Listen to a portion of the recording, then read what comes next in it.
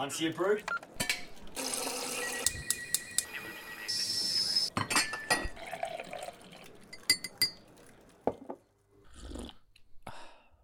Hi, I'm Ailsa. Hi, I'm Hells. I'm Alex.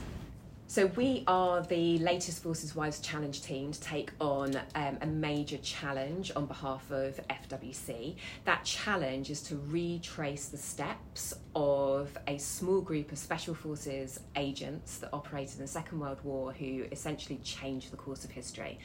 They're now known as the Heroes of Telemark because the mission happened in the Telemark region of Norway, and they single-handedly, as just a small group of guys, they got past a Nazi-occupied power plant that was producing something called heavy water, and Hitler was using that supply of heavy water to create an atomic bomb. And by having that supply, he was a good couple of years ahead of the Allies in the race to have a bomb, which would have just completely taken out London, or he'd been able to take over Britain.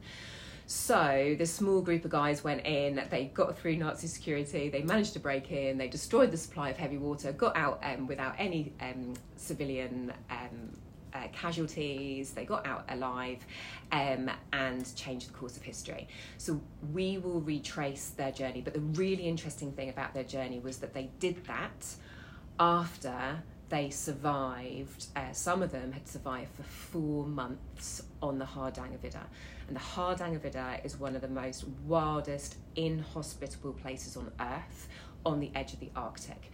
So that's the bit that we're retracing across the Hardangervidda to get to that power plant that they attacked. It's going to involve covering just over 100 kilometres at a height and altitude that is a bit higher than Ben Nevis. We are going to be carrying between us 300 kilograms of kit, and it's currently minus 17 on the Hardangervidda. And the most amazing thing is we are actually going to be staying in the very mountain huts that the guys stayed in 79 years ago when they were surviving on the Hardangervidda. So the reason I signed up for the Heroes of Telemark with Forces Wives Challenge is it's clearly a once-in-a-lifetime privilege. It's not just the expedition, it's the fact that we are going to be retracing the steps of this small group of men who essentially changed the course of history. So it's just tremendously special, and we get that really sort of emotional attachment, that opportunity to pay privilege to these guys and do something really hard at the same time with a really great group of women. I am really looking forward to this expedition. I have spent 3 tours abroad with my husband in Cyprus and Saudi Arabia, so I currently live in Saudi Arabia.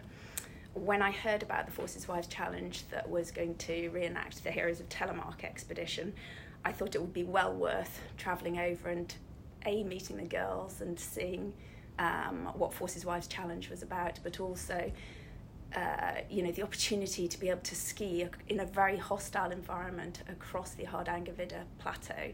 It just seemed like such a special experience. It is a once-in-a-lifetime experience. We're celebrating or remembering the acts of bravery and sacrifice that this small group of men made, as Alex said, to change the course of history. So I got involved through sort of word of mouth, really. I met Heather a few years ago and didn't really get involved initially, and then it was a friend of mine who said, come on, this would be a really good opportunity to do something. So did one of the online virtual events they did over COVID, which was the Forgotten Sea, for raising money for charity for cancer. And then popped into the inbox this new challenge to go to up to Norway. And I thought, right, I did Nordic ski many years ago with the Honourable Artillery Company, but haven't done that for 20 years. And so I thought, right, actually, I'd really love to try and do it. So put my mind to it and kind of like one of the other girls said, you know, it's all about showing my daughters that actually if you put your mind to something, you can achieve it. And so, yeah, being one of the hot squad is really exciting. And all our hard work, because the girls have become an amazing team, and we've achieved huge amounts just in the short space of time, getting from the initial, you know, selection weekends to now this point where we're going to be going in the next few days. It's been incredible, and the bonding experience on the weekends themselves have been incredible. And I think other people have said that the friends you make, I think, are going to be friends for life. You know, we're really bonded, and they're not necessarily people you meet always, but I think that just the difference between everybody has just, yeah, I think the fact that we're all military wives puts you on another level in terms of friendship. We didn't know each other largely, so from those selection weekends we all came together and we didn't know each other, and we will all come from completely different backgrounds. And I think that's one of the things that I am so grateful for being part of the military in this way. Is it's an entirely different world. You get to meet so many people, open your mind to so many things, and open your mind to what you can do, and you know what careers might be available. So being in that military environment massively pushes you out of your comfort zone, and that is so fulfilling on the other side after it's difficult. And of course this expedition is a brilliant example of that we're all pushing ourselves out of our comfort zone so that we can get that fulfillment and really see what our own abilities are the other side. And that's what Forces Wives Challenge is all about. It's the achievement at the end, isn't it? That's the thing. You kind of feel that we've worked so hard to get to this point, and then when it's done, I think it's going to be a bit of a bereavement almost. We're going to be like, oh God, the WhatsApp group's really quiet. The purpose really of bringing groups of wives together and enabling them to participate in challenges, whether they are inexperienced or experienced, whether they're in their comfort zone or out of their comfort zone. It's about using the outdoors to grow their resilience. And so as a group, we try and support each other. Part of that is through being able to talk and chat as we go around, and we relate to one another, but it's also about trying new things, but doing it in the comfort of being surrounded by women who have similar but different backgrounds, but have certainly had to experience the same sort of moments where they are left alone, whether it's in terms of childcare or another half who's been deployed or not come back on time, or just facing adverse circumstances and not being close to their usual social network and their family networks. I think from my point of view, having done foreign tours, I've had to face adversity. I've had 4 miscarriages abroad. 4 miscarriages, 2 of them have been abroad. So I've relied on the Forces Wives community to support me through difficult times, because my usual social network who would support me they're available over the phone, but it's not quite the same as having the human contact and having somebody who you can just break down and share a moment with. So, I think from my point of view, the Forces Wives community, we all want to give back to it, and we can see that we look at every single one of the Forces Wives who are part of FWC, and we're looking at ourselves in the mirror. We recognise so much of ourselves in these other people who we just don't know, but actually we are sisters. From my own point of view, I was brought up in Snowdonia, and I've always seen the outdoors, snow, forests, mountains, as somewhere to sort of restore my energy. I find that it builds my resilience. I think part of the reason I want to become more of a part of Forces Wives Challenge and do these sorts of things is that I want to spread the word about the benefits of outdoors for well-being, for everybody and anybody. Vaguely structured training regime by an amazing guy called John Fern, who coaches a lot of teams and individuals, usually to do endurance events, whether that's an ultramarathon or whether it's some sort of skiing event, or even he's coached people who've travelled to the pole, to the South Pole. I think in terms of our training, we have a large age range. We go from the age of 28 up to the age of 53. So we've all had to individualise our training regimes. Fitting it around work and children and everything. Yeah, absolutely. We've had to fit it around a lot of things. So some of us, well, I've certainly had to put the head torch on. I've been up in Scotland working in the NHS, and I've had to put the head torch on, put on the harness and drag my tyre, sometimes up a very snowy hill. Dragging tyres in, and we've all done a bit of beach work. We've done, dragging it in the snow. We've dragged it in the mud. We've had leaves. When you drag a tyre, you're not just dragging the tyre, you're dragging the environment. Whatever else it's picked up. It's the rocks and things it's scooped up. So it's not just the weight of the tyre. But I have found it such a brilliant way of exercising new muscles. It's not like walking, it's not like running. It's like forward as well, Yeah, so the minute you go up a gradient, you really feel your muscles and working. It's so different, isn't it? Because because you don't necessarily get that hit from going for like a 10k run or going on the bike for a bit or something like that, but so you don't necessarily get that hit, but it's more over the period of time. And I was just doing something was it just yesterday or the day before, and I had 12 kilograms in my backpack and I was running some of it, and then there's this hill that a few months ago would always get me at the end of my run, like it was quite difficult to get up, and I realised I wasn't feeling fitter. So it's not obvious. No, it's not. It's gradual. Yeah. And I suddenly thought, I've just done that hill. But it just didn't... So it creeps up on you, the fitness, I think. It's a completely different type of fitness. It's a completely different type of training. I have definitely put on weight, and I feel... I don't feel as fit, but I know in terms of... it's endurance. You've got the endurance fitness. It's the endurance though. Whereas I can crack on, for 2 or 3 hours with 10 or 12 kilograms in my backpack, and see, I don't feel the weight anymore. I used to pick it up and I'd be like, oh, that's quite feisty. But now I'm like, it's always by the front door, and so like Grace, or I think it was Jen, has their bag ready packed, ready to go. Okay. And so I've always got the tyre in the back of the car. So whenever I'm doing a dog walk or whatever, I strap it on and off I go. And you don't notice it quite so much anymore. I feel like actually without it, it's not a proper walk. I think we've been really good at motivating each other. Yeah. We've all had little dips, but we've had 4 months in the run up to train, and actually I think we are fitting together like a perfect jigsaw. It's been a lovely organic process getting to know each other, albeit remotely, because we are spread all over the place, so we haven't been able to meet up regularly to train together, although some of the girls live reasonably close.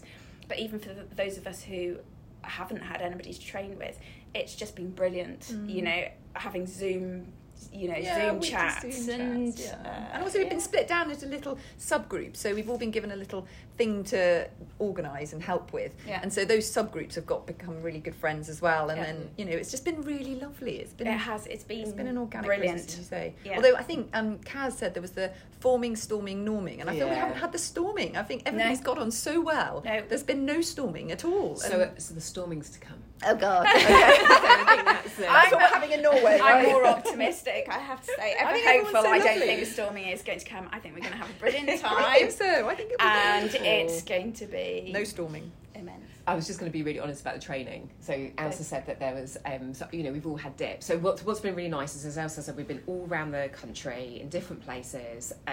But when you go off and do some training on your own, that at least half the other girls are there doing it at the same time or doing it later that day.